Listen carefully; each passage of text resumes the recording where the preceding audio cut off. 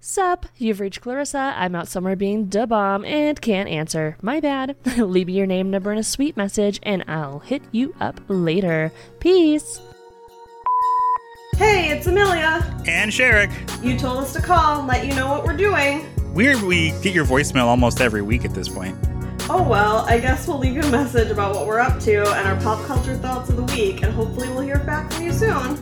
It's like we have a podcast about wearing the 3 outfits that we were already excited to wear this summer, so we won't really have any more options anymore.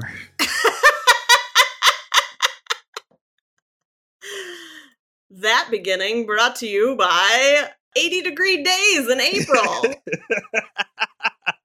That was the most announcer voice I think I've ever heard you do. Oh, man. I was like, I'm wondering where this is going to go. Okay, interesting.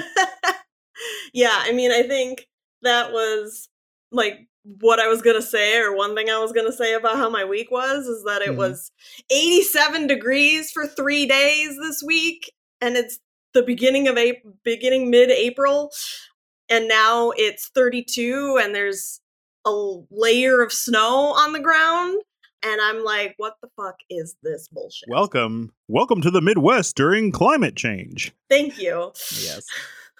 Because I was going to say, yes, the weather in the upper Midwest is crazy and has always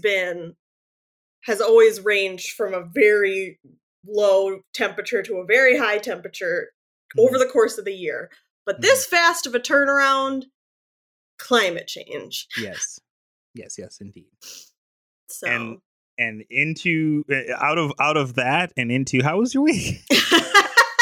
Well, besides it being, I mean, lovely in the sense that it was sunny and I didn't need to carry around a jacket. I mean, I love summer. And so this was somewhat great. Although, as my mom pointed out, she was like, yeah, you know, in April it's a lot, but in July it's okay. And I was like, even in July, I get kind of pissy about 87 degrees. So, you know, 60s. I just wanted 60s.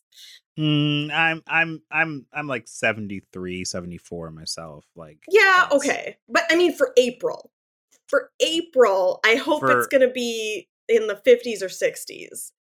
I would love 70s, but even that's a little bit high for April in the upper Midwest, or at least in my area. I'll grant you that. I'll grant you that for sure. It's just, so, but yeah, I mean, it was a nice mood booster in a way. Mm-hmm. And now with the snow again, I'm like, son of a bitch. But yeah, how else was my week? It was pretty good. Mm-hmm. Nothing too exciting, I guess. Just working and all that jazz. I'm trying to think if there's anything else. Not really. So, how was your week? Well, I got the majority of the art that I got from C2E2 up on my walls. Awesome.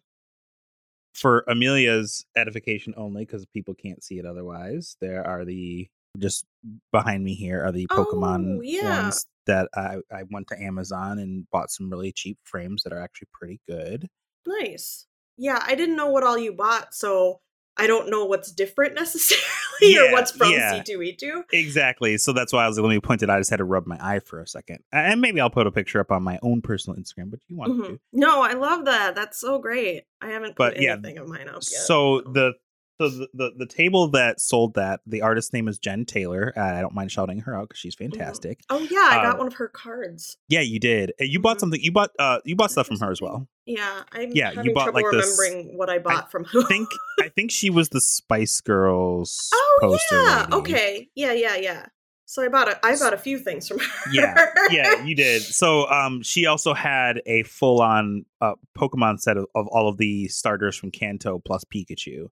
And I was like, I really want that Squirtle, that Blastoise, and that Pikachu. And she was like, gotta get them all or none, homie. And I was like, all right, Jen, you drive a hard bargain. I guess I'll do it. I mean, gotta collect them all. Yeah, well, I mean, I collected less than a 64th of all. No. So many Pokemon. But yeah, so I've got to catch them all. Sorry. Yeah, you're fine. They don't even use that tagline anymore because they're like, there's like a fucking 1,000 of them. Anyway. But yeah, so the other ones are sitting on a thing down there because I haven't bought frames for them. So I honestly wasn't considering putting them up, but like maybe I will. We'll see. I don't know. Yeah, And then I have to decide where I want to put what and what kind of mhm. frames I want. I always default to black frames, and I don't necessarily need everything to be in a black frame. Yeah. So like I just need to think about it and All I'll decide. say is don't necessarily sleep on some of the frames on Amazon because they were relatively cheap. Got here early, Yeah, and I've gotten frames from them before, as much as I hate a lot about Amazon. mhm. Damn it if they aren't convenient. Anyway. That's the rub with them, you know. Like that's Yeah. the thing because if it wasn't convenient, nearly I don't think they would have nearly as much as business as they Oh would. no, they Like, wouldn't. And so they take advantage of the fact that they can treat people like shit because they make money. mhm. And so yeah. It's unfortunate. It's a moral Yeah, dilemma you'll never. that Yeah. I that saw a tweet earlier today that was like, "Well, if you don't like the billionaire CEO of Twitter so much, why are you on here?" It's like, buddy, I have a lot of news for you about all the corporations on Earth. Like, well, yeah, I just saw this. Okay. I just saw this TikTok and it was, and we've all seen, I'm sure, tons of posts about the Bud Light cans mhm. with Dylan Mulvaney on them and Which to rainbows. clarify, they did one can for Dylan and sent it directly to her. So all the people that are like, I don't want that such and such face on my beer. It's not on your beer. Oh, okay. It's literally just one can. They sent one can to her. Okay. That's it. But there Like- are cans of Bud Light with rainbows on them. Sure, but that's As like a part thing of that they it, do right? is perform. There's a thing that they like. All the corporations do that for Pride anyway. Oh, so like, yeah, what yeah. the fuck Totally. is different? Like, no, that's not the point. The point of Yeah. my story is that like I saw this TikTok where this guy, and it was like it was a stitch where somebody was reacting to this guy. Yeah. This Mhm. guy did not come up on my FYP. My algorithm would really fucked if this guy came up. Anyway, but so the original was about this guy who went to the beer store. Fucking love the beer store. Anyway, and went and was gonna go buy Bud Light, saw the rainbows on it, was like, fuck that, no thank you. Picked up a different beer, and the cashier was like, hey, just so you know, like, that beer is also made by Anheuser-Busch. It's the same company as Bud Light. And he was like, okay, fuck. And like picked out another one. And he was like, no, that's still Anheuser-Busch. And he was like, God damn it. And then like picked out, he was like, well, I guess then I'll go with Coors or something. And he was like, okay, so Coors like sponsors Pride parades and Pride shit and whatever. Just so you know, like this cashier, I'm really hoping that this cashier is like not on his side, but just was like trying to be informative, but also point out what an idiot he is.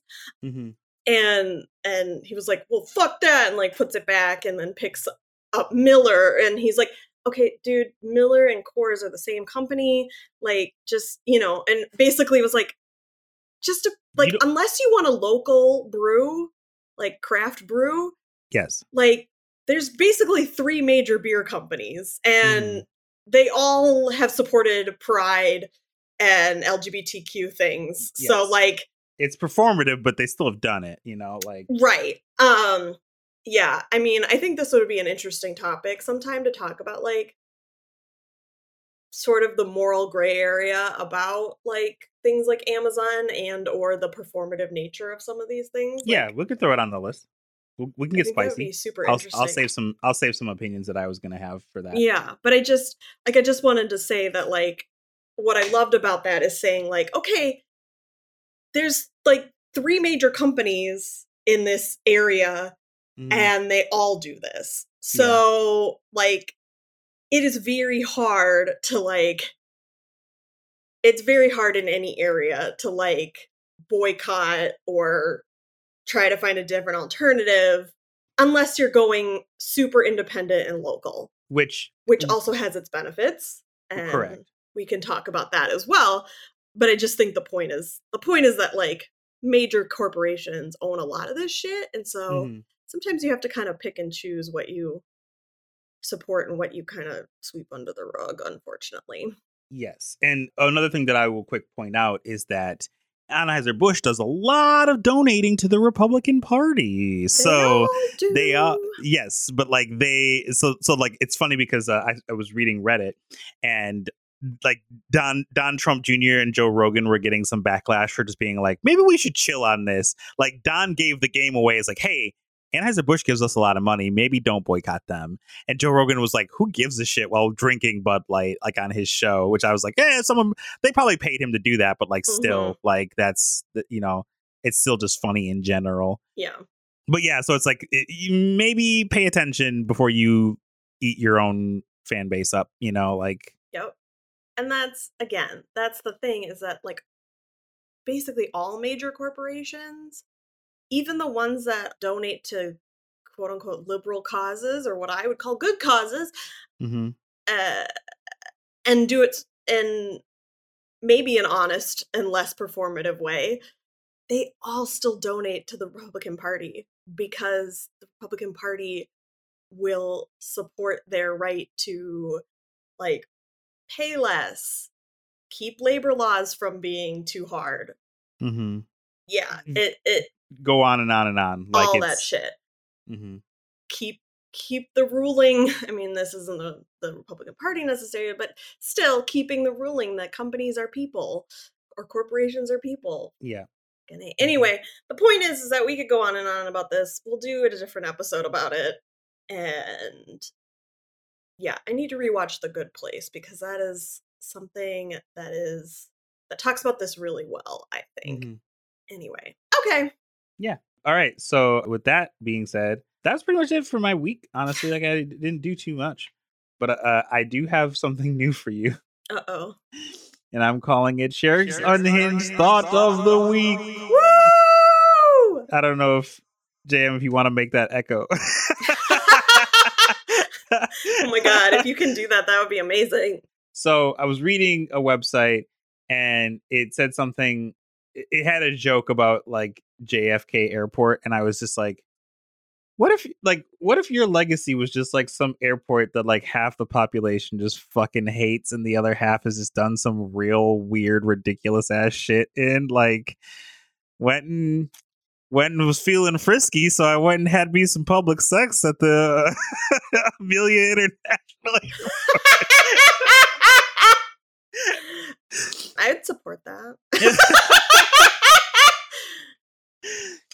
I was just like thinking about that for a little bit too long, and I was just like, but like fucking no, that's a really interesting thought, but I think like JFK Airport is maybe for me not the best example because I think JFK leaves a legacy of a lot of things. Yeah. Whereas there's some airports that like we no longer remember who that was named after. So like O'Hare, I have no idea what O'Hare is named for. Sure. Or Dulles Airport in Washington. Or, even in my hometown, our Hector International Airport in Fargo, North Dakota, which I always laugh about how it has international in the name because it occasionally flies to Canada.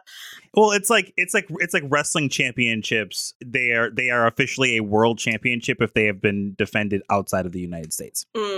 Or I should say outside of their home country. Gotcha. So like if a U.S. promotion like has a Saudi Arabia show and the title is defended, it is officially then a world championship. Like, gotcha. Or to make it more simple, in Toronto, Canada. Like yeah. So I have no idea who Hector is for that airport, and so like I think in those cases in particular, like your only legacy, at least in a large consciousness, people in those places or whatever may know, because that person may be super important to that city and less so to the country or world at large. And, but, if that's your legacy is like having an airport named after you and literally nobody remembers what else you did or why you were important enough to get an airport named after you, then yeah, like that is...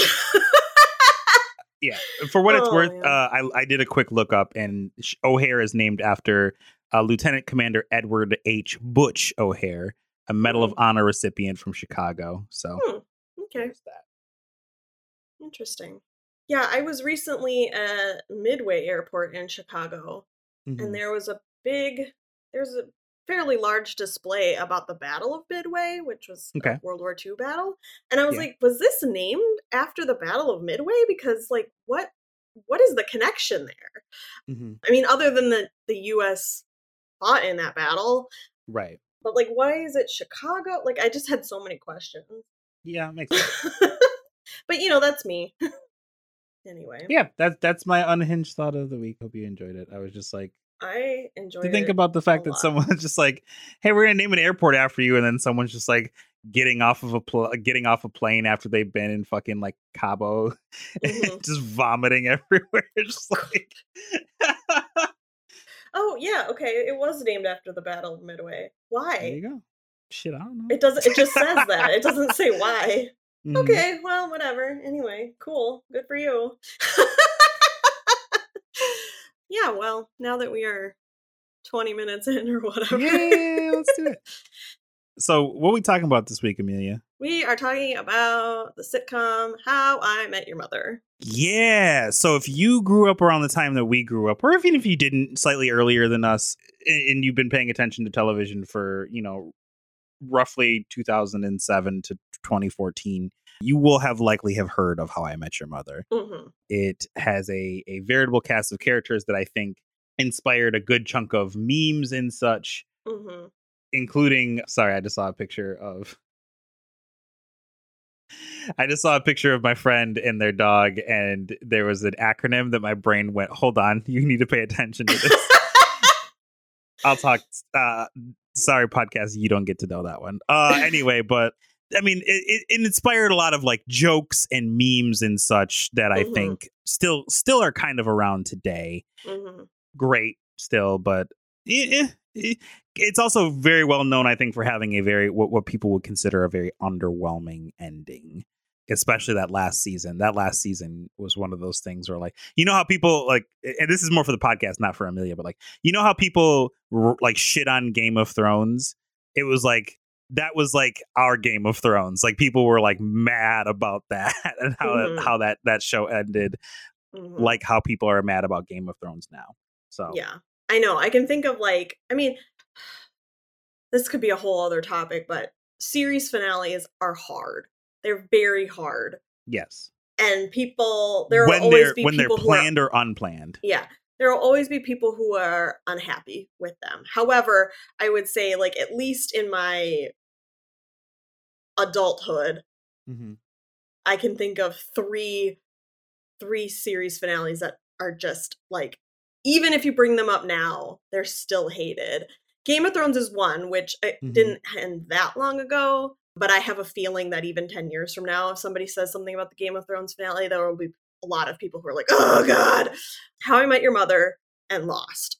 So, I forgot about how mad people were about Lost, because I didn't watch Lost. So yeah, I could do a whole but I remember topic about that. I had friends in college that were like, fucking that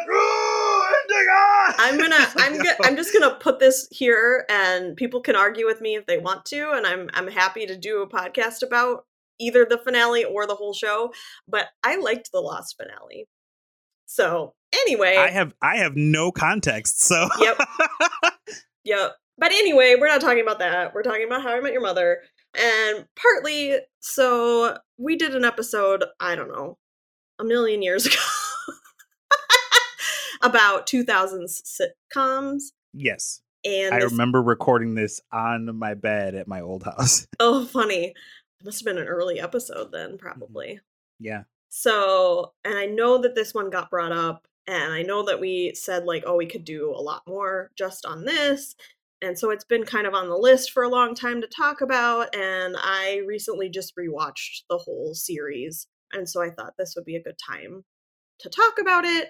I mistakenly told Sherrick that it's been almost 10 years since the finale. It will be 9 years in May, but it's a 9-season show, so that feels right. I don't know. And also, we'll get to it, but recently Josh Radnor, who played Ted, he does a newsletter, what he calls a newsletter, usually with just like a lot of like links to things that he's enjoying right now. And I don't know, I haven't really looked at a lot of them, but he recently released one and wrote a whole like essay about kind of his experience since the show of being tied to the show. Kind of your classic, like, can't escape the sort of the typecasting, not even typecasting, but just that, like, people want you to be that character and people have a hard time seeing you after that as something else, and just sort of his, yeah. So I want to tell you this story mostly to make you laugh, but also while reading this article, I was like, I have the smallest modicum of understanding of what Josh Radnor is going through, because back when I worked in a children's theater job, there was a particular skit. And well, let me back up just a touch. So when I worked at that particular job, the roles were created and such, so like literally anybody could play them. So like, what I mean by that is like, I could go, okay, well, I'm going to do that track today. I'm going to do track A today, but like I also know tracks B and C, so like theoretically I could play any part in this show. Like they're not like they're written so ambiguously that like literally anybody could play them, and thus you can know multiple parts in them. So we went to this school that's like relatively far away. Like it was probably like a 30 to 40 minute drive, and I was chosen to play this track. We'll call it track B for tracking purposes.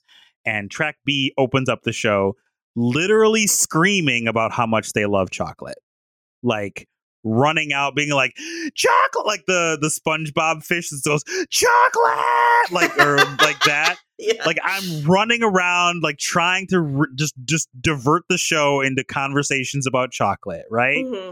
So I do this. The kids always find it funny because it's like, here's this adult person running around acting goofy. That's funny.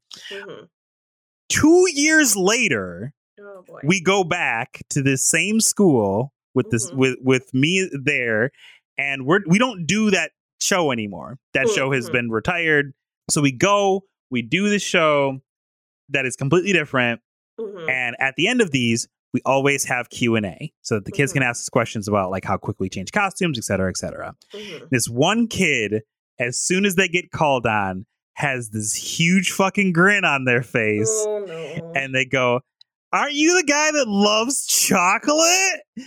And I had to explain to this group of mostly confused elementary school kids what that whole bit was about, because this kid just wanted to talk to me about the chocolate bit. And I think it's funny, and I was not offended.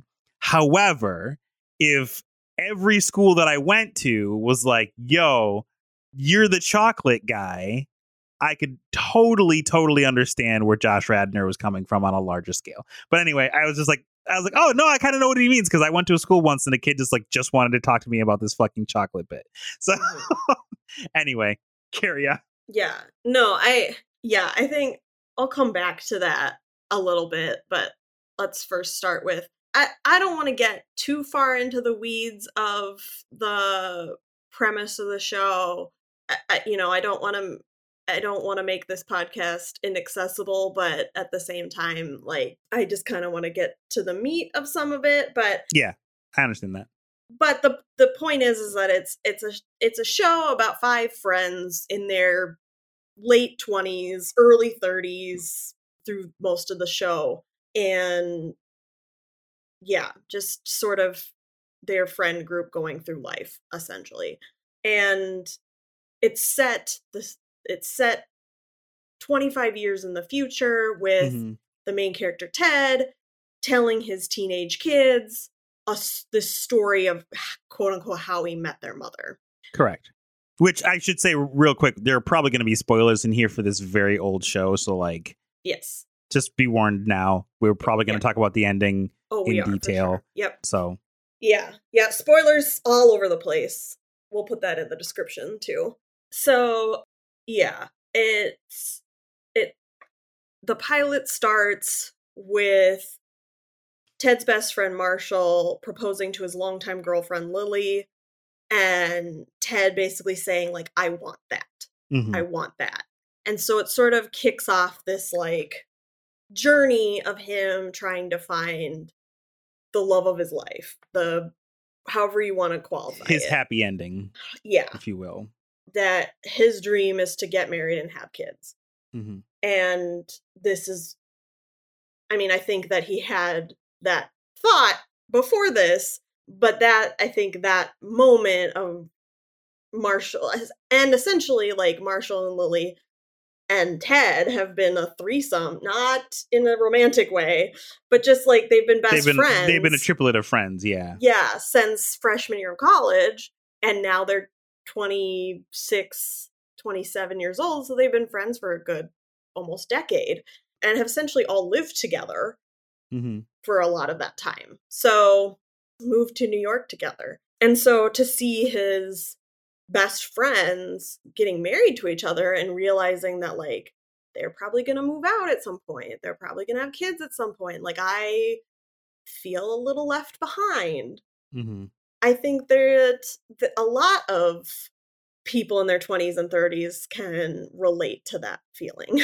Oh yeah, for sure. So, you know, and throughout the course of the series, he goes back and forth between like trying to find his wife to being like, I need to just like not date right now, or I need to just date casually right now, and kind of go back and forth between like, I really love being single, but I also really want to do this. And again, I also think that's super relatable, of like going back and forth between like enjoying your single life and desperately wanting a partner. Yeah. So, you know, I always found his storyline to be somewhat relatable. I mean, I think in some ways all of them, but yeah. And so, yeah, throughout the course of this show, that's where it goes. He has these best friends who get engaged, break up, get married, have kids, get promoted in their jobs and go back and forth in different jobs and different careers and following their dreams. And then they have this friend Robin, who he also meets in the pilot and thinks she's it. Like, like I've just decided that I want to find my wife, and who do I meet? Yes. This woman. It's kismet or serendipity or whatever you would like to call it. And I may be jumping ahead of you on that. That's okay. Real quick. But I think in the pilot, he's like, and that's how I met your Aunt Robin. And they're like, what? Yeah. Yeah, exactly. And he fucks it up pretty quickly by jumping in too quickly. She's also not looking for a long-term relationship. She's not sure she ever wants to be married. She's pretty sure she doesn't want to have children. Like, so it's a bad match from the very beginning that he kind of keeps pushing for the whole first season. And which, like, oofa doofa, the optics on that nowadays, like. Well, yeah, I mean, he doesn't really ever do anything that creepy or that gross, but but no means no. Yeah. But at the same time, she becomes friends with their friend group, and over time, she also starts to develop feelings for him. She did enjoy their first date and was interested in him until he told her he loved her on their first date, which don't do that. Don't do that. I mean, I was pretty unhinged on our first date. Unhinged is my word of the day. I'm overusing it. I'm overemphasizing, but like I didn't go that far. So like, yeah, I mean, one thing that I feel like I have learned, and sort of a philosophy I try to hold about most things, but especially in dating, is that sort of like, if you be yourself and the person doesn't like it, then they're not meant for you. It's not a sign that you should have done something differently or changed yourself. It's a sign that they're not right for you. But on the other hand, somebody you literally just met like 2 days ago and then had one date with, and you say, I love you, that's really only gonna work in maybe 0.0000001% of cases or something, you know? So I hate to say like a hard and fast rule about anything, but it's not a great play. But yeah, so it does make it confusing because over the course of the first season, she does like develop feelings for him, but also kind of says like, we want different things. This is dumb. And then their other friend, Barney, who Barney. Yep. So Barney is a womanizer. Mm-hmm. Throughout the course of the season, you learn about his many plays. In fact, he has a playbook of how to I get used women. to own it, not gonna lie. Same. No longer. Same. I have such a love-hate relationship with Barney because in a lot of ways, he's really funny. He can be very sweet, even though you wouldn't think so. Mm-hmm. I think for a time, a chunk of the success of the show hinged upon him as Correct. Well. And I think it really gave Neil Patrick Harris kind of his comeback. Mm-hmm. Before this, they cast him in Harold and Kumar Go to White Castle, where he played a fictionalized version of himself. Yeah, a misogynistic, womanizing version of himself, and people thought that was really funny, which I did too. I thought that was really funny. Yeah, at the time it was, for sure. Especially because, like, yeah, you knew him as Doogie Howser, a sweet kid, genius who becomes a doctor. Which, like, how many people would honestly say that they have no idea who Doogie Howser is, but they know exactly who Barney Stinson is? Exactly. Like... Or who Neil Patrick Harris is. No, I just mean like when you think of like characters to be like, oh, like you know, to go back to the beginning, Josh Radnor is tied to Ted Mosby, but like when you have a career in which you have played several high profile characters that were like in the media lexicon, if you will, like it's interesting to be like, oh, you have no idea who like Neil Patrick Harris's first like major role was, you know, like it would be like. And this is no disrespect to Tiffany Amber Thiessen because you know I love her, but it'd be like because I don't even remember the name of the character from White Collar that she played. She played the one of the main dude's wives. But like they'd be like, oh yeah, I remember Tiffany Amber Thiessen from White Collar and not from Saved by the Bell. That would be like what? Like right. Yeah, exactly. So yeah, and that was one of the reasons he got cast in this role is because of his persona and the popularity of that from Harold and Kumar. And so yeah, like I said, in a lot of ways, there are things that I really love about Barney. And even the fact that he, you know, for most of the show talks about how like he doesn't want to get married, he doesn't want a family, he doesn't like want any of that lifestyle. Like, that's all fine. To me, the biggest problem with him is not that he sleeps around. It's that it's the amount of lies. It's the way that he tricks women into sleeping with him and manipulates them. And, you know, because there's an episode called The Bracket where they do a March Madness bracket of, like, his former partners, one night stands. Sure. To find the one that like probably hates him the most because he's being followed by somebody who is telling women near him like don't go out with him or whatever. And so all these stories come out in this episode of like, oh, he went camping with a woman and then drove away and left her there in the middle of nowhere. Like that shit's gross. Even though it's played off as funny, at the time it was gross. It's really gross now. And so a lot of what Barney did has always been disgusting, but is even worse in the light of today, I guess. I don't know. Again, that's another question of like humor being a reflection of the time, but still always being bad. Like, yeah. I think I said that when we did that initial video, but I genuinely feel like even more than like the last time, because I think we did it in like 2020 or something like that. Yeah, it was real early. I don't think How I Met Your Mother would have taken off in today's climate at all. Not the same show, no. No, they would have had to do it way Some things, yes. Barney particularly, no. That's not a character you can really have in today and root for.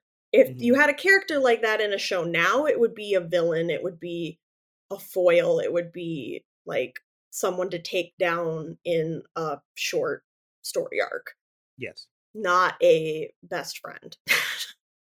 And again, like, there are some things that I really do like about him, and I do like that they gave him a backstory of, like, being heartbroken Hmm. by his girlfriend that he thought was gonna he was gonna be with forever and go to the Peace Corps with him, and then she ditches him for this corporate guy. And then he was like, I'm going to be corporate man, the most corporate man who ever manned. So I do Stocks, like that they stock gave him options. I do Water like that cooler they talk. gave him a backstory that sort of explained that trauma, and they also gave him a backstory of, like, his mother and his half-brother and not knowing who his dad was, and so there's a lot of, like, Stuff to backstory that unpack. they give Barney that sort of explains, doesn't excuse, Mhm. who he is in the current day of the show. Again, I think it's the manipulation and the lies and the safety and the, you know, Mhm. that's the biggest problem with Barney's womanizing. So, but again, he also does have growth throughout the series. He does fall in love. He does decide he wants to get married.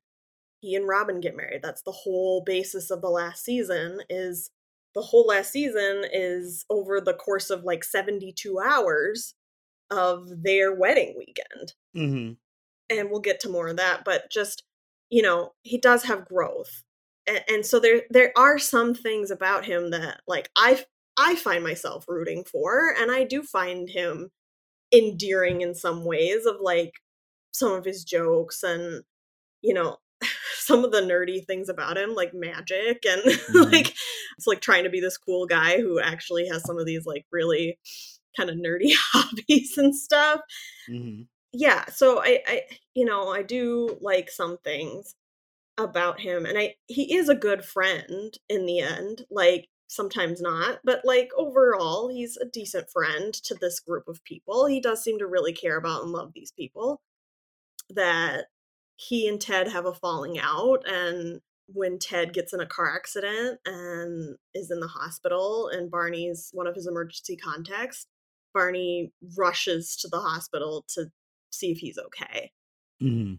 And they're kind of like, everybody's kind of like, you care about him. Like, even though you had a falling out, like, you still care about him. So, like, again, it's not all bad, Right. but yeah, there's some not great stuff. Yeah. But yeah, so They made him a somewhat of a complete character. It's just like the problem is that like the stuff that was focused on mhm, can be seen as like, nowadays especially a bit of a yikes, shall yeah, we say. right. Always a yikes, but like less acceptable, Mhm. I guess. So yeah, that's sort of the through line. I mean, they all kind of go through different stages of growth. You know, Marshall and Lily. Lily is kind of gets scared about the idea of getting married because she's like, what about my dreams of being an artist? And like, Mhm. so they break up so she can do this art program, and then realizes that, like, that's not what she it's not what she wanted, but it just didn't work out the way she thought. And I think also Right. sort of comes to the realization that, like, she can chase her dreams and be married, Yeah. which that's a really complicated thing in the show. I don't feel like she necessarily felt like she couldn't do both, but just the way that it all worked out and the way she hit it made it seem that way. But Mhm. anyway, so she's a kindergarten teacher and through most of the show, but also wants to pursue art and eventually becomes like an art. She works for this rich guy and buys art for him. Mhm. Consultant? I don't know. Art curator, no, something. I don't Yeah. know. And eventually gets offered, like, he's going to move to Italy for a year and he wants her to come with to buy art. Mhm. And so a lot of the last season for her and Marshall is about their plan to do that, but then he gets the call that they want him to be a judge in New York, and so what do they do? Which one do Mhm. they do? And yeah, Robin and Barney get married in the last season, and the last season also is Ted telling this story And you know at this point that he meets the mother at this wedding. Yes. Yeah. And they flash forward a lot in this last season to scenes of him and the mother, Mm-hmm. who we learn is named Tracy. Played wonderfully by Krista Milioti. I love her so much. Yes. As this character and as an actress. Yes. So, and he also explains, like, because everybody in the gang meets her before he does. Okay. Which is so funny. And so seeing how they all meet and interact with her, and they all have like really positive experiences with her Mm-hmm. that sort of like move them along in a sense that, like, I don't know, she has like wisdom to impart on each of them. Mm-hmm. She basically stops Robin from running away from the wedding. She meets Barney way before that weekend on one of his, he hits on her Mm-hmm. in one of his challenges, because he's always accepting challenges. Challenge accepted. Yeah. And this challenge, though, is Lily and Robin, because he basically says, like, I can pick up a woman doing anything. And so, like, they spend an evening, like, telling him, like, okay, do this. And one of them is he has to, like, go and pick up, like, diapers and, like, a bunch of other stuff. And he meets her in a drugstore during that, and he tries to hit on her, and she kind of, like, sees through it and is sort of like, I mean, she doesn't say it like this, but she's basically like, who hurt you? And they have this, like, whole conversation outside on a bench, and makes him see that, like, he's grown beyond this, and why is he still doing this shit? And that's, like, in the narrative of the story is the moment that he decides he wants to get back together with Robin.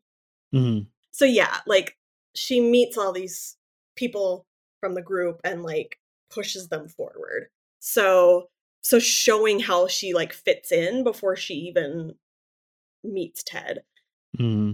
And yeah, it's a really beautiful way to tell the story. I think it's a really beautiful way to tell the story, but there's always jokes, of course, about, like, why is this show or, like, why is this taking so long? Like, why is this story so long? Why did you start telling us the story of how you met our mother 9 years before you actually did? Yeah. Or 8 years before you actually did? And, you know, to me, it made sense of, like, this is what sparked it, of wanting to find a partner, was Marshall and Lily getting engaged. Yeah. But a lot of very astute people also said, well, he also meets Robin in that episode. And when you get to the very, very end, you find out that the mother has died after an illness, and it's been several years now. And so they get to the end of the story, and the kids are like, this isn't the story of how you met Mom. This is the story of how you love Aunt Robin. Yes. And it's been 6 years. Mom's gone. It's time to move on. We're fine if you want to date. We're fine if you want to date Aunt Robin. And he goes and stands outside her apartment building with the blue French horn, as he does in the pilot. And she smiles, and that's how the show ends. Mm-hmm. I remember watching this finale at the time and being very disappointed. I just watched it again in my rewatch and felt the same and different. Okay. I feel like at the time it aired, I remember thinking, like, one of the things that I always really loved about this show is that it's a comedy, but it doesn't forget its past. Yeah. This show does a really great job of being cohesive. It does a really good job of, like, building on what has already occurred, calling back to old things, whether they're jokes or not, explaining things or finding out the answer to something that got brought up seasons ago, you know. And one of the narrative styles that I really love about this show that I think I've never really seen much before is that because is because it's being told in the future, he admits, like, I don't remember. Mhm. Like, I don't remember when this happened or whatever. And so sometimes he'll, like, there's a build up to a story, and then he's like, wait a minute, that wasn't this birthday. That was not the birthday after that. So that scratch that. I'll get back to that story when we get there or whatever. Mhm. Or like he dates somebody and he's like, I don't remember her name. It's been 30 years. Let's call her blah blah. Mhm. And or like, yeah, in the last couple episodes, I can't remember which one, he talks about like, oh, we had a party for something. I don't remember what the party was. And so then they cut back to the apartment and Mhm. people are there for the party and there's a big banner. It says like, happy something or other.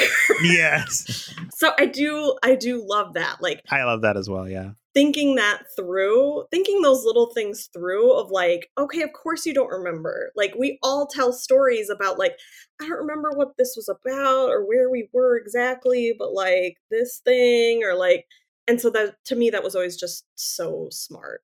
And yeah, and I always loved that flashbacks would incorporate that stuff. Yes. So it's like you're in the visual in Ted's mind rather than actually flashing back to that moment.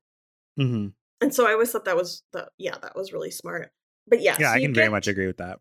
You get to the end. So like the narrative style of this show, it feels true to like you telling a story because it's like, are and you going to remember every detail? Like every person to an extent is an unreliable narrator because they're going to remember things differently. Like I don't remember who I was having a conversation with, but I was like, and mild spoilers for Glass Onion, like that that movie hinges so much on what did you actually see happen.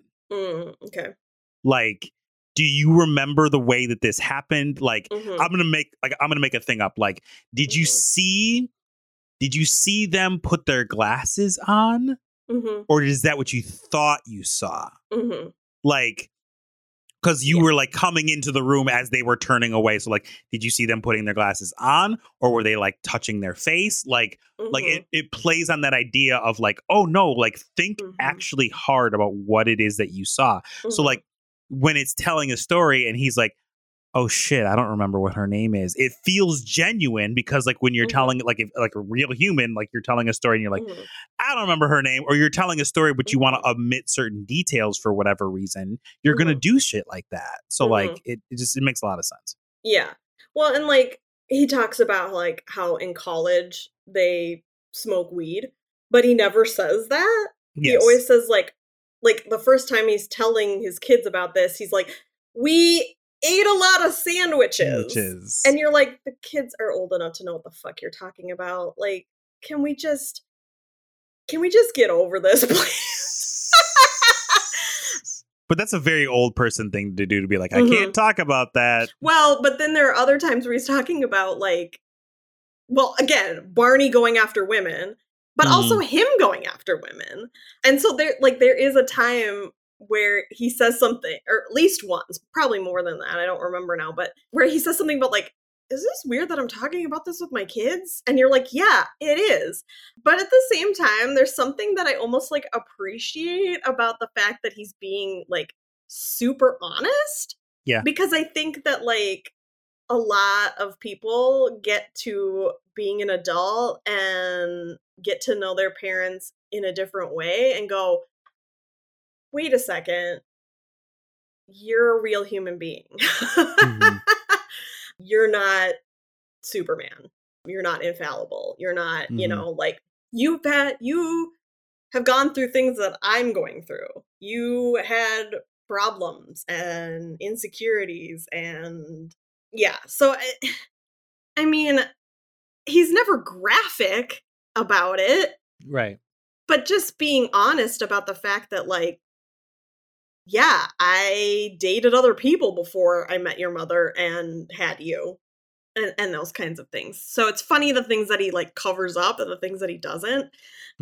But yeah, so one of the things I've always appreciated about it is sort of its honesty and realness, for lack of a better term, that it's a comedy, but they do weave in sad moments from the beginning. I mean, Lily leaving and Marshall being devastated that she's gone and has broken their engagement, that's real. Later, there's a scene where Marshall finds out that his dad died. Oh, I remember. Oh, man. And that scene is awful. I mean, it's beautiful. He does a really good job with it, especially because the lore with that is, and it's been corroborated, lore makes it sound like it's maybe not real, but is that he didn't know what was coming. That he knew, Jason knew that Allison was going to get out of the cab and say something sad to him, dramatic to him, something, but he didn't know what. So his acting in that moment is improv. It's reacting in the moment, and it's really, really good. And his funeral and going through those kinds of things, you know, there are a lot of things that are swept under the rug or made fun of or made jokes about that you'd be like, I don't know, a normal person would probably be more upset about that. But at the same time, like, there are dramatic elements in this show. There are real moments in this show. There is a bit of fantasy to it, and sitcominess to it, but there's also, and so I think how I felt about the finale back then and how I feel about it now is that on the surface, I don't hate it because that's real. Yeah. That's real, that you meet somebody and, like, he meets the mother, they date, eventually she gets pregnant, they have 2 kids, they finally get around to getting married, that, like, they were planning to get married, but then just, like, life and kids got in the way, and eventually they just kind of elope, essentially, and then after time, she gets sick and dies, and that is heartbreaking, but it happens. That's real. And I think, too, that Ted moving on and dating again after time has passed is real. Even him being interested in Robin again is somewhat realistic, because their biggest problem was wanting different things. Yeah. And that now that they're both older, you know, they've changed what they want as well. That when they first started dating way back at the beginning, they were in their 20s and Ted was looking for a wife and mother of his children. Right. And she didn't want to be those things. Eventually she does get married and eventually gets divorced, which I have other thoughts about. But, you know, and so she's more settled. That she's traveled all around the world with her job, which is what she always wanted. Right. But by the time we get to 2030, which is when this is set, him telling the story is set, she's kind of settled down. She doesn't travel as much for work anymore. And so what she wants out of life is different. She's maybe ready to settle down with somebody. Probably doesn't want to have kids still, because that's a thing that is throughout the show, but he has teenage children. It's different.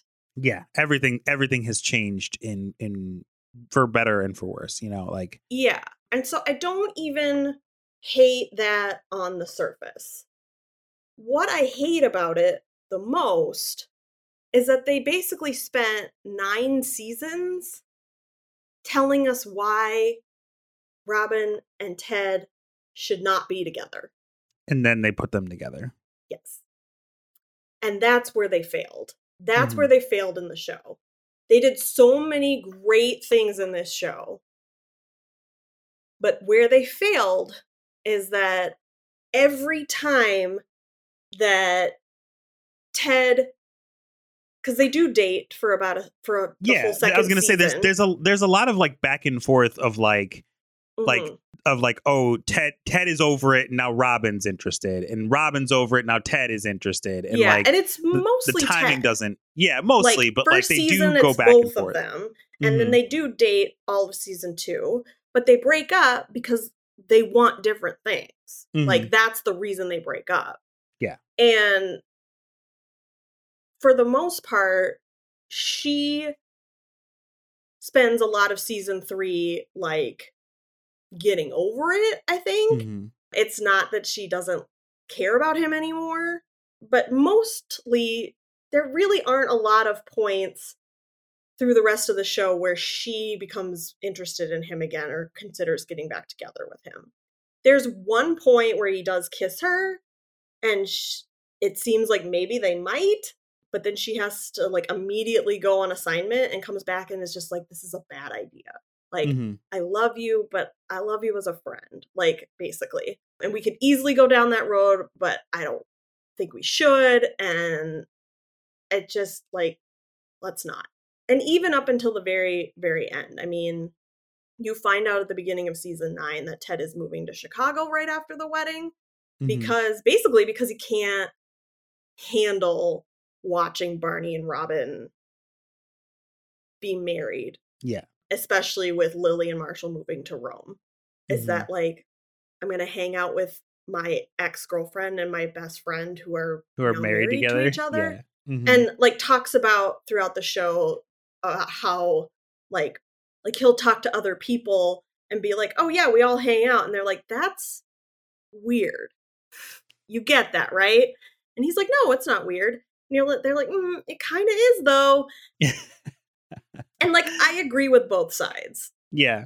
In a sense. But yeah, every time that he comes back to it, there's always like, there's a reason you didn't work. And it is partly because, a big part of it is because of you wanting different things, but it also is just like, you just don't fit. Like, you did, but you've also changed a lot. And so yeah, at the very, very end, Ted kind of says like, not only do I have to let you go, but I'm realizing that it's like, I love you as a friend, basically. I mean, it's complicated, but anyway, but yeah, so for me, that's the failure of the whole show. And that's why the finale is disappointing, is because it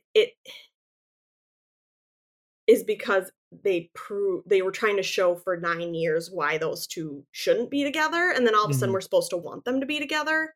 Yeah. I also think too, because it's a TV show, even with real elements and elements of the viewer like relating to the characters or the situations they're in, it's still a TV show. And so while that story could be real, is real, has happened to people. Yeah. Because it's a scripted TV show that somebody is writing, creating, and developing, it feels like they killed the mother so they could put them together. Yeah, okay. I was gonna say that, like, if you asked my opinion on it, and there's a thing that I wanted to address that was discussed during the panel that we both sat in during the Boy Meets World at C2E2. And they were talking about how, like, if it was written today, it would be so much harder for them because of like when Girl Meets World was on, they were getting feedback on the show in real time, like as it was airing. And I think that was like a thing that ultimately affected How I Met Your Mother, is that like Twitter was a thing for the majority of its run. So like people were putting their thoughts and feelings and like on social media, where anyone that was writing the show could readily read it, and like articles were being written about this show and how dynamic and great it was, but also criticisms may have been taken a bit too far by the writers, and they may have possibly gotten away from what they wanted to do because they were looking so much into what the public's perception of the show was.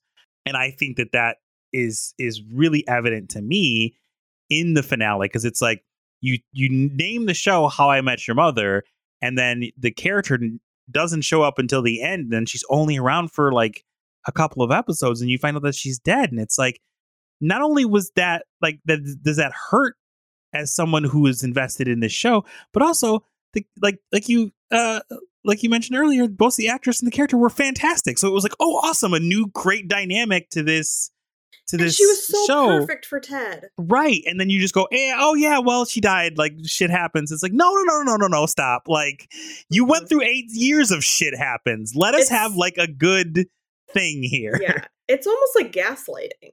Almost, yeah. Like, how it's not How I Met Your Mother, it's How I Met Aunt Robin. Yeah. It's how I didn't date your Aunt Robin for an extremely long amount of time because we didn't work out, but now there's a chance that we'll work out because I told you this story about how your mom is dead. Like, yeah. And again, like I said, in a real life situation, people die. Yeah. And it's awful and it's sad, and it does make sense to me that after some time has passed that Ted would tell this story to his kids about meeting and falling in love with their mother. Mm-hmm. Some of the lead up, the backstory probably wasn't necessary, but again, this is where it's a TV show. And the only thing I would say too about what you're saying about audience perception and interaction is that this was their intention from the start. They've said this, and the kids were all the kids scenes were filmed in like season 1. Okay. Yeah, that makes sense. That does make sense. And you're right. So there's a finale. I mean, because throughout the show, I mean, in season 1, the kids do talk back. Mm-hmm. Not a lot, but they do have reactions to what he's saying.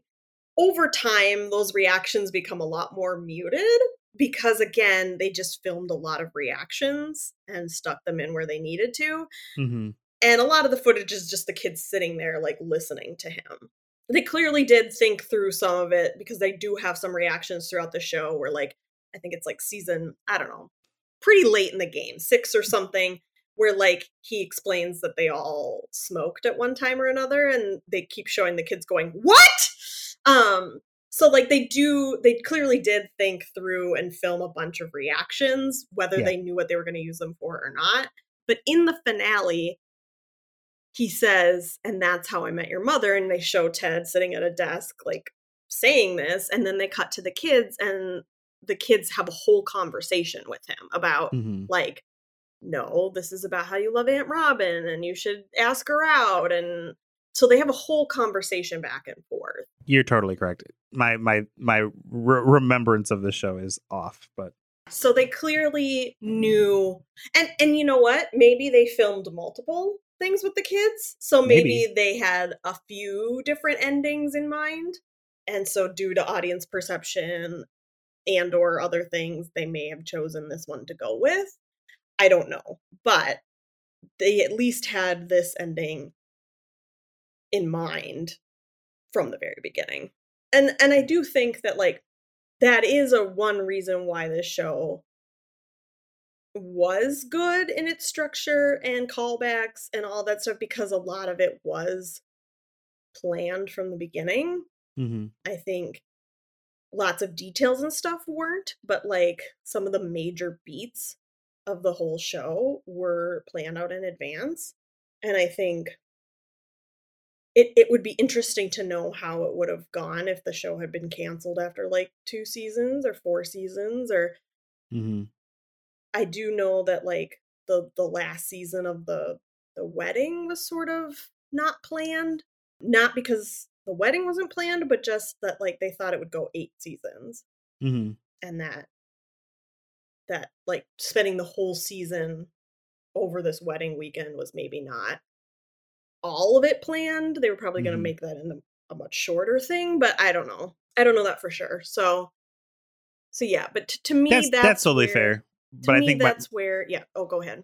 No, I was gonna say I still think that my feeling of them just kind of like cutting off their nose to spite their face with the whole Robin situation. Still, I was just like, you introduced this great character. She works so well with the the group dynamic. The actress is great. The character is great. And then you throw it away just so that you could be like, subversion, because we said Aunt Robin at the way back in season 1. You remember we said that. And it's just like, okay, yes, true. She is not the mother of your kids. But like, this is basically just a love story between you and Robin that got temporarily diverted, especially at the end, because Robin, and you went like, oh, but Robin gets married, so she can't be the one that I felt. It's like, come on, fuck off. Like, yeah, so that's where it feels like a betrayal. It's just that they spent the whole show making you fall in love with Ted and Robin to an extent, but then showing you why they don't work. And why they shouldn't it's like be you together. said, they constantly were like playing this game of like, they should be together, but here's a great reason why they don't work. And then at the end, they just go, oh, but you've been in love with her regardless of all of these reasons that they don't work, that you don't work this whole time. So why don't you just date her? And it's like, fucking, okay. And exactly like I said, like, because it's a TV show, because you know it's not real, because somebody's creating it and writing it, you know that this was a choice. You knew that this was a choice to kill out the mother, and a choice to put Ted and Robin together at the very end. And so that's where it feels like, again, that's a real thing that could happen. But in a TV show that is mainly for comedy, it just felt like such a betrayal. Yeah. And just such a shitty way to treat that character. And Tracy as well. Yeah, that's what I mean. That character of Tracy. Okay. And again, season 1, there's an episode. It's the Thanksgiving episode, so pretty early on in the show, where Ted and Robin try to go help at a soup kitchen for Thanksgiving, and fucking idiots, that's the day everybody wants to help at a soup kitchen. That's one of those days where there is such a thing as too many volunteers. So go volunteer on a Wednesday in June. Anyway, I digress. And they find out that Barney has been volunteering at the soup kitchen for a very long time, and that he's like, everybody loves him there and thinks he's such a great person and whatever. And then you find out, oh, he's actually doing it for community service, like court mandated community service. But the point is that at the end of the episode, then Barney takes them to his favorite strip club, because Barney is Barney. And this woman comes out like on stage, and they're like, everybody put your hands together for Tracy. And then the voiceover says like, and kids, that's how I met your mother. And they're like, what? And he's like, I'm just kidding. I'm just kidding. So like, even 7 episodes in or whatever, they knew her name was going to be Tracy. Yeah. So like, they had it built up. And I love that joke. I think it's so funny. But it was hiding in plain sight, because we didn't make the connection until we find out that the mother's name is actually Tracy. But yeah, and just the ways that they wove it together, of like him finding her umbrella and having it for a while and then accidentally leaving it at her roommate's apartment so she gets it back. I mean, this is again where it's like fantasy, right? So, and just there are other things throughout the series. The fact that he dates her roommate and then subsequently breaks up with the roommate because everything he thought he liked about her is actually was about the mother. So, or like he accidentally, on his first day of teaching college, he accidentally goes to the wrong room. So he starts teaching, and everybody's like, dude, this is Econ 305, not Architecture 101 or whatever. But he won't let anybody tell him that for the first, like, I don't know, 5-10 minutes until the actual econ professor shows up. Yeah. And so then they show that she was in that class. And like he mentions it at the time, and then in the last season they do like a flashback of her and her roommate, played by Rachel Bilson, in that class, which has one of my favorite moments of hers. She meets her and is talking to her, and Rachel Bilson is like, I just moved here, and like I don't even have a roommate, and like all these things. And she's like, sure you do. My roommate just left. I have an open room. You should live with me. And she's like, we just met. Like, how do you know I'm not a serial killer? And the mother goes, well, what are the chances that we're both serial killers?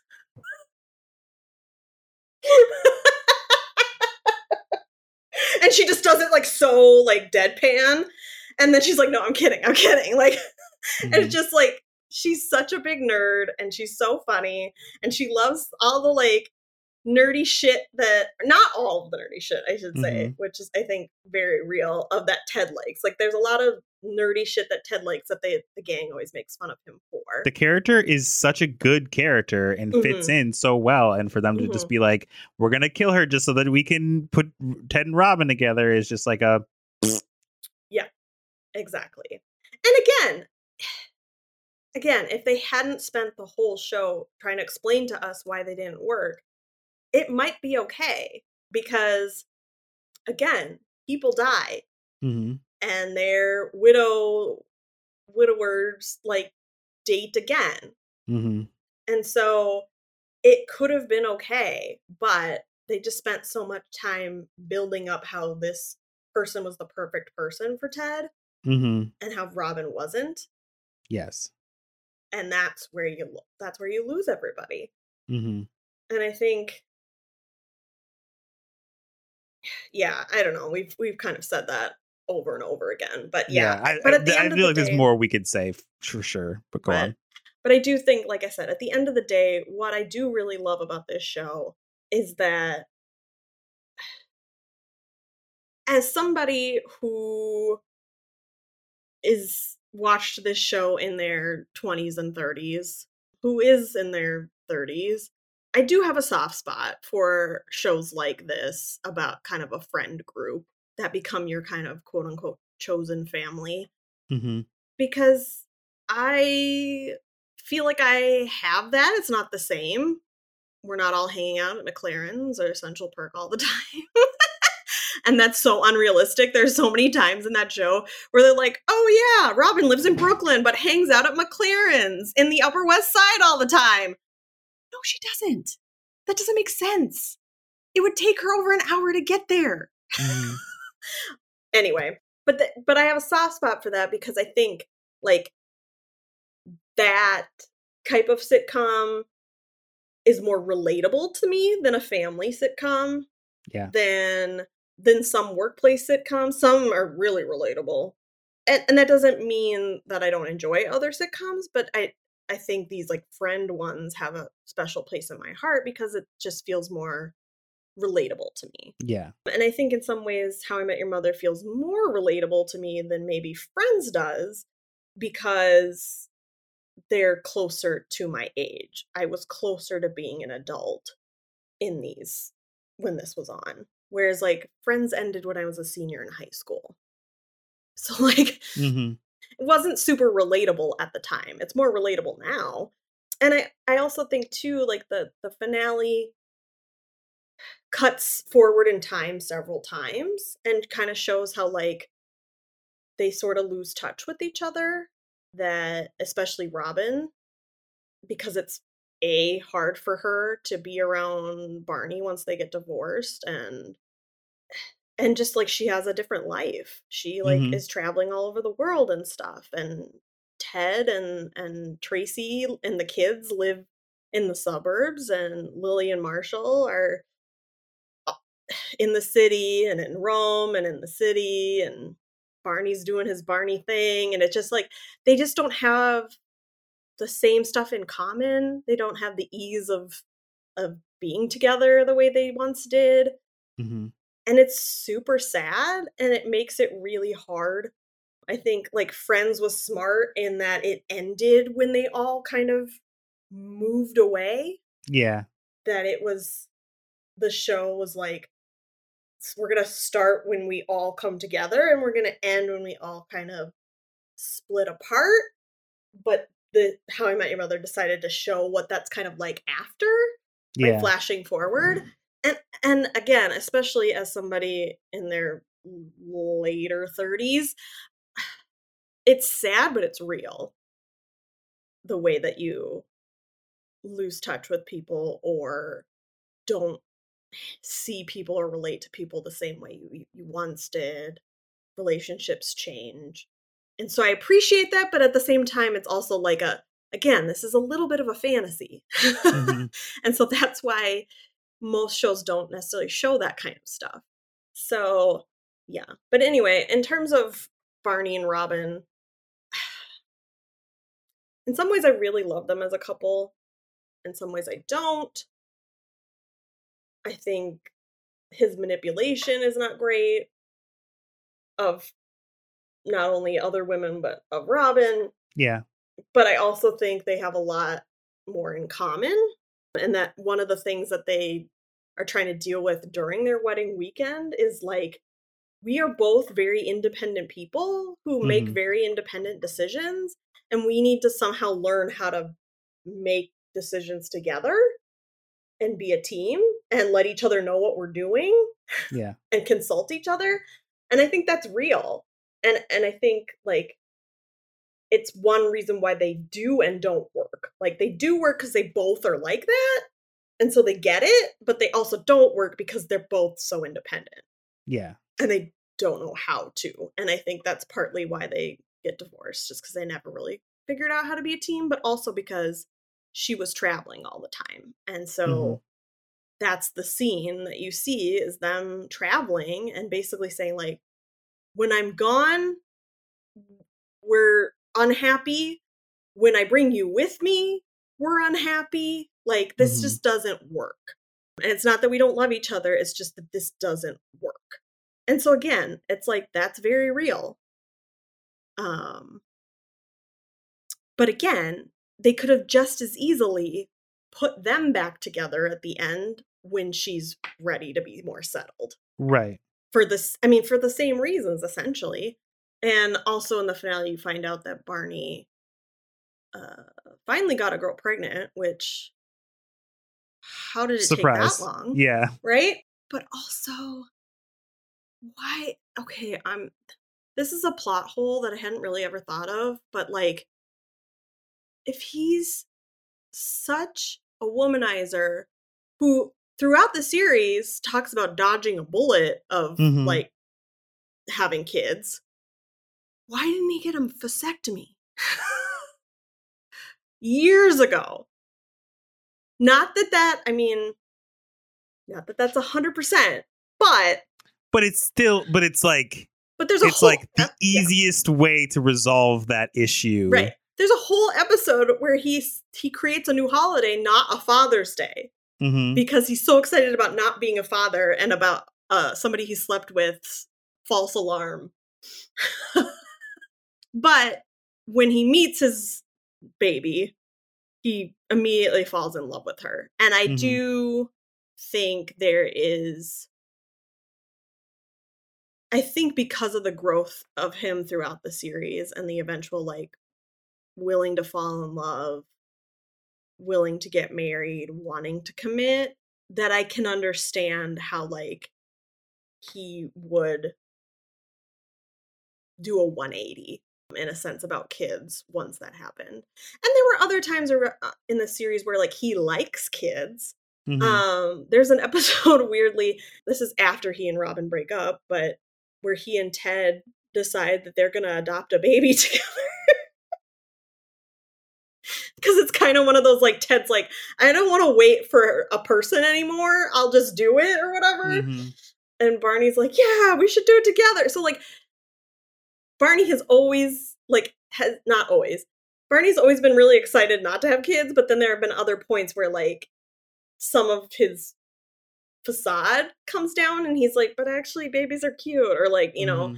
So I don't think it's really that weird or out of character that, like, in the moment that he meets his daughter, he's like in love with her and wants to devote his life to her.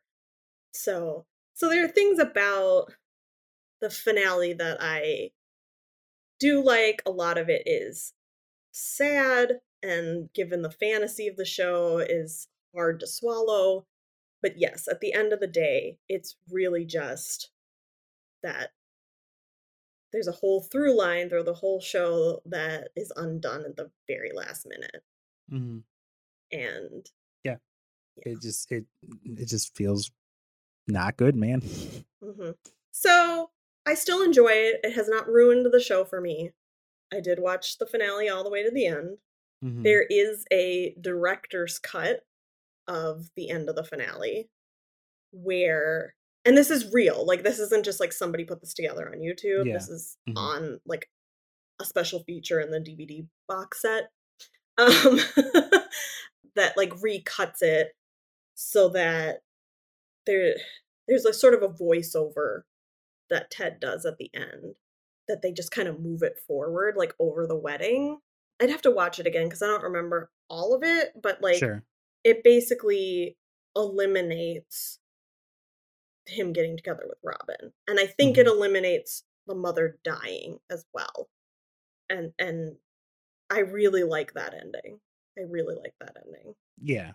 And because there is a moment at Ted and Tracy's wedding where Barney and Robin kind of look at each other in a way. And so for me, that whole idea of like maybe they could get back together like once she's not traveling as much anymore and it makes more sense again, Mhm.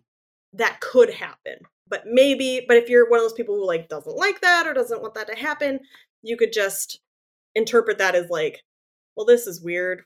We were married and Yeah. now we're at this other wedding or whatever. You could interpret it a lot of different ways. So it's a real It reminds me of the way that Get Out, like how Get Out had a different ending and he just screened it and was like, "No, this is reality, true, but like, mhm, let's go for the better play here rather than like yeah. sticking to the story." I'm not going to get into it if you already know. I think we've talked about Mhm, it a couple of times on the podcast, but yeah.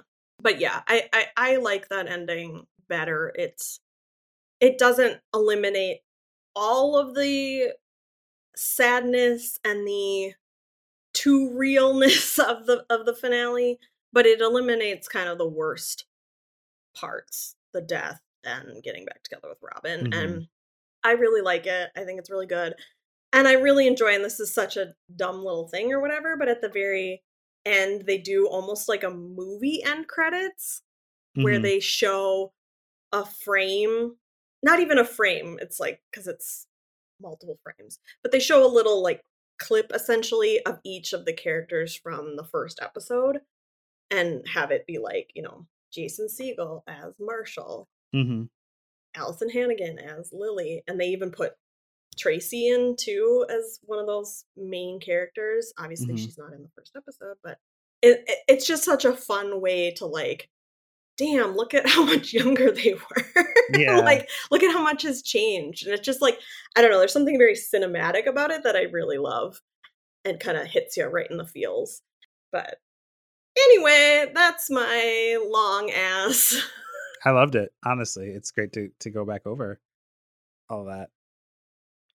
So, anyway, let us know your thoughts if you agree with me or Mhm. not, or, favorite scenes, lines, jokes, anything. Unjokes.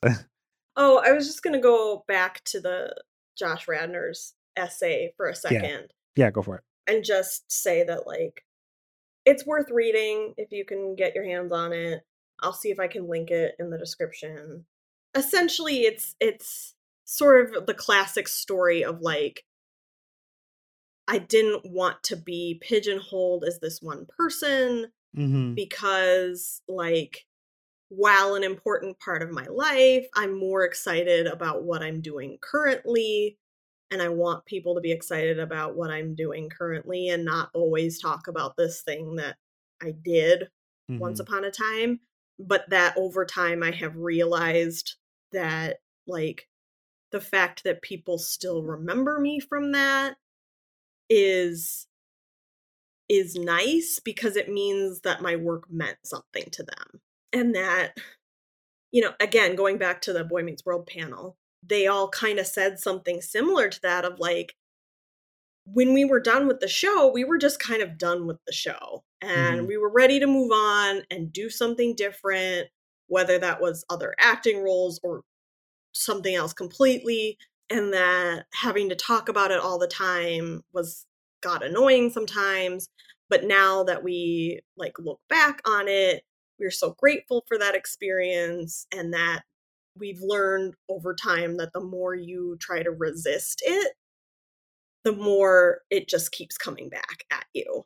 And so I think like that's it's sort of that same thing of like, the more he resisted trying to be Ted for people or talk about the show with people, the more they turned on him and said like, well, you're ungrateful, or you don't care that this thing you did is something that I love and you're ruining that for me. And Mm-hmm. you know, again, some of that reaction is over dramatic, but at the same time, like he says, there is something really beautiful to be a part of something that helped people through bad times, or that people loved so much that they remember it fondly several years later. Yeah. And so I think the essay was something about like calling a truce with Ted Mosby. Yeah. Mm-hmm. Which is really beautiful. He talks about how he stops running from Ted and learns to embrace it. And Mhm. I totally get it. And I see, so like as an actor, I see where he's coming from. Like, I don't necessarily want to be pigeonholed as random generic wrestler or daddy or Leroy, or, you know, I could go on and on and on, Mhm. or you know, or John, but like those characters mean something to people regardless of whether I played them or not. And like, Mhm. for those people that remember, going back to like the Chocolate Kid, like that meant something to them enough that they Mhm. wanted to mention it when they saw me 2 years later. Mhm. So like, to let that importance still be a thing, Mhm. I think is important. And it really hit me reading it, knowing the conversations that we've had around our C2E2 experience, because a lot of people were like, well, why wasn't Ben Savage there? And it's like, that's not his thing anymore. Mhm. I was told that, and so I'm passing that information on. Mhm. And it's not for me to decide when he becomes okay with that or not, or Mhm. if he does, you know. But Mhm. like, the fact of the matter is that like, that's a part of his life that he gave a part of his life to that, and then stepped away, and then was asked to return to it and agreed and said, okay, well, now I'm done with it. Like, Mhm. now for real, I'm done with it. So like, Yeah. really, that's his right, and I can do nothing but respect it. Mhm. But my hope is if I were ever to run into him on the street, to be like, hey man, I really enjoyed all your work, and like, leave it at that, you know, Mhm. like, and for it to be appreciated, I guess, in that way. Yeah. So I yeah. guess I mean, not to go off on a tangent, but the little bit that I know about that situation, I don't necessarily think that if you said like, "Oh my god, I really loved Boy Meets World. I loved Corey," or whatever, like, I don't think he would be like, "I don't wanna talk about that, like, I don't like, no, thank you." Yeah. I don't think he's totally disavowed it. I think he's just like, "I'm doing other things, and I don't necessarily want to, like, talk about it forever, especially, Sure. like, on a podcast that's gonna go on for probably a few years." Mm-hmm. Now, the fact that he's not even been interviewed does sort of show you that, like, he's really not interested in that, at least not right now. But he's also doing other things. He's running for Congress. So, Yeah. and it's okay for him and then actors and everybody to have multiple interests. True. Yeah. And I will say one last thing is that I know in a lot of ways these sitcoms, any sitcoms really, are a product of their time, Mm-hmm. right? So like jokes and references and things like that may have been acceptable at the time. And when I say acceptable, I mean like societally accepted. That Right. doesn't mean they weren't bad or wrong. But, and so that's true of this one as well. I will say that, like, I remember rewatching Friends a few years ago and going like, man, there's a lot of gay jokes. Like a lot.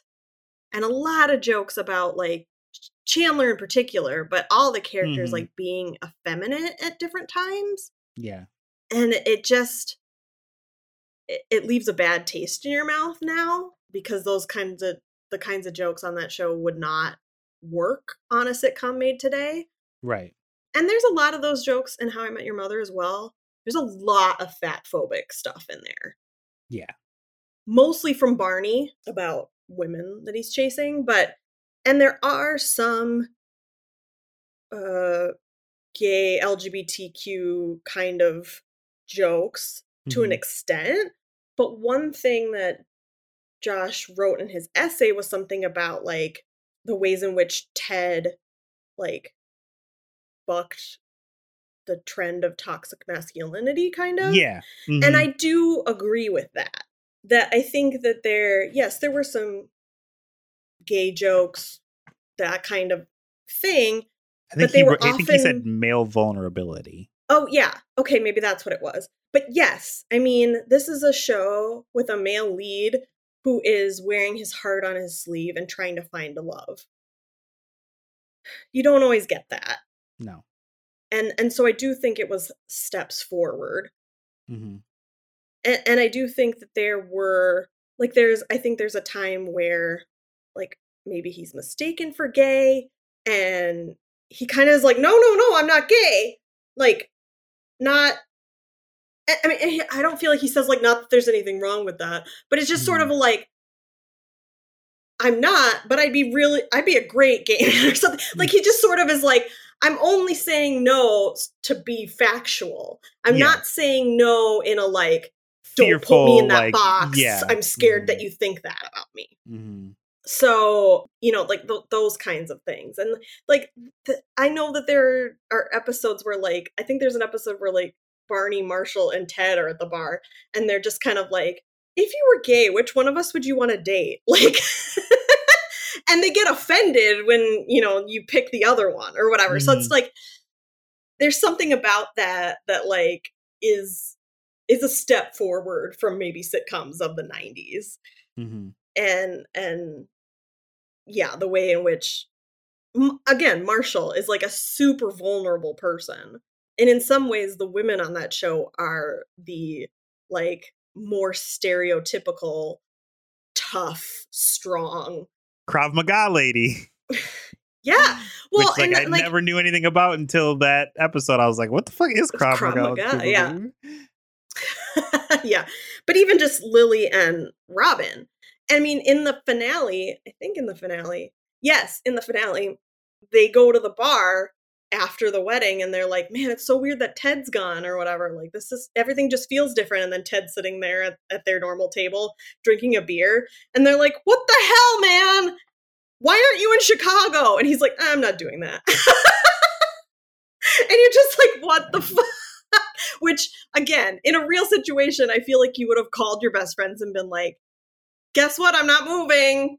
But because he just, like, shows up at the bar and they just find him there. That's such a power move that I love. That, like, he's just like, I'm just drinking a beer. And he's just like, nah, I'm not doing that. I met a girl. And Marshall is like, what? We have to do this again. Like, he's basically just like, we've been through this so many times, like, and all this shit. And then, like, he calls her and he walks away and he's chatting with her on the phone. And Marshall is just sitting there kind of like, oh my God, we have to, like, what is he doing? Why is he tedding this up, basically? And Lily is like, this is different. I can tell this is different. She's very perceptive. Anyway, but before he gets on the phone and he's explaining this, Marshall's like, you can't just do this. Like, this delicate flower over here just spent like an hour crying in the shower about this. And then Lily goes, yeah, and I was pretty bummed too. And so, like, they do that kind of stuff all the time where they, like, they give some sort of, like, girly description, quote unquote, girly feminine description of something so that you think it's Lily or you think it's Robin or what, you think it's the woman in the situation, and then the woman in that situation says something like, yeah, and I was upset too or whatever. And you're like, okay, good subversions, good subversions, you know. So there's good subversions in this show, I find, but there's still problematic jokes. There's still problematic jokes in shows on today, and but I think over time they get better, and we'll just have to keep making progress. So Indeed. anyway, I just spent like 2 hours talking about this show that I love, but also have a lot of feelings about and yeah. critiques of. And I said some stuff too.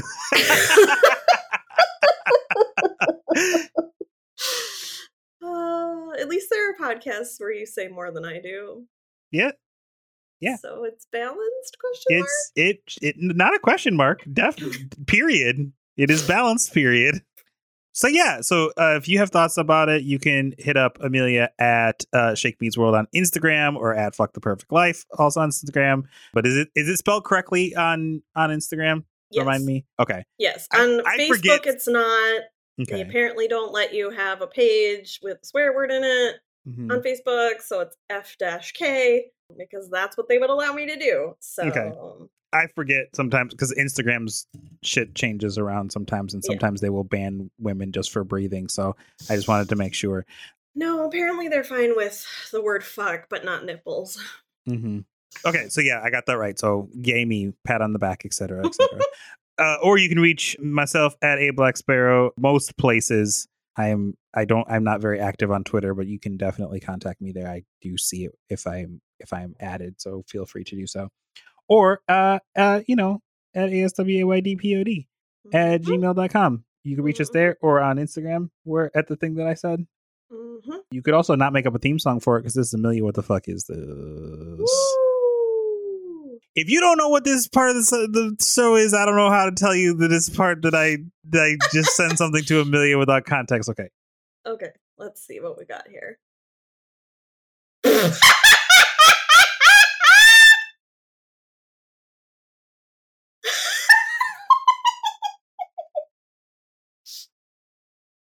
Okay, so it is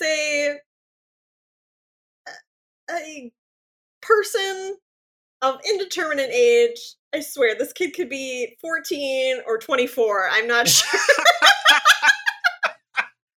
Sitting on a ball, kind of like one of those like exercise balls, although kind of small. But anyway, is sitting on one of those, is having some trouble with balance. The ball sort of rolls forward, and so all of a sudden he's like on his stomach on the ball. But as he does that, his legs sort of like sweep around and catch two backpacks. And then he ends up like falling off the ball with these like backpacks around his legs. Oh man. Full disclosure, I changed that one mid-episode. Oh gosh. Okay. Well, I enjoyed it.